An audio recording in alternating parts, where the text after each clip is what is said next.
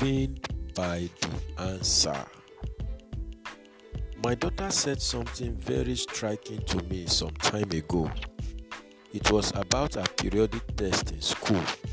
She said, "Daddy, when I was writing my test, someone was telling me the answer in my mind.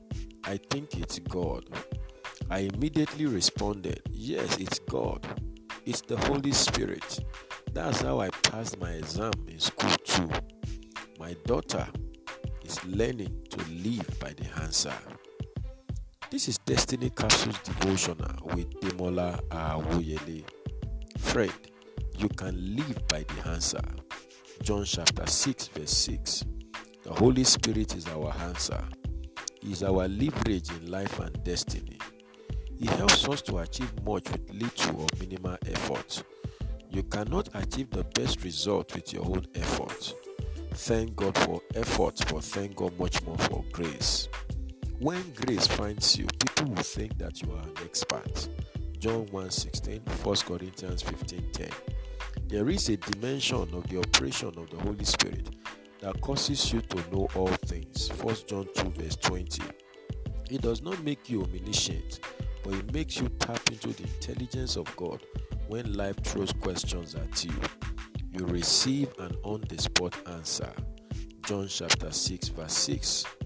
The Holy Spirit has not only been given to you to do church, He has also been given you to do life. 1 John 2:27. If pastors maximizes the Holy Spirit for ministerial exploits, students should leverage Him for academic success. Businessmen can leverage Him for business success.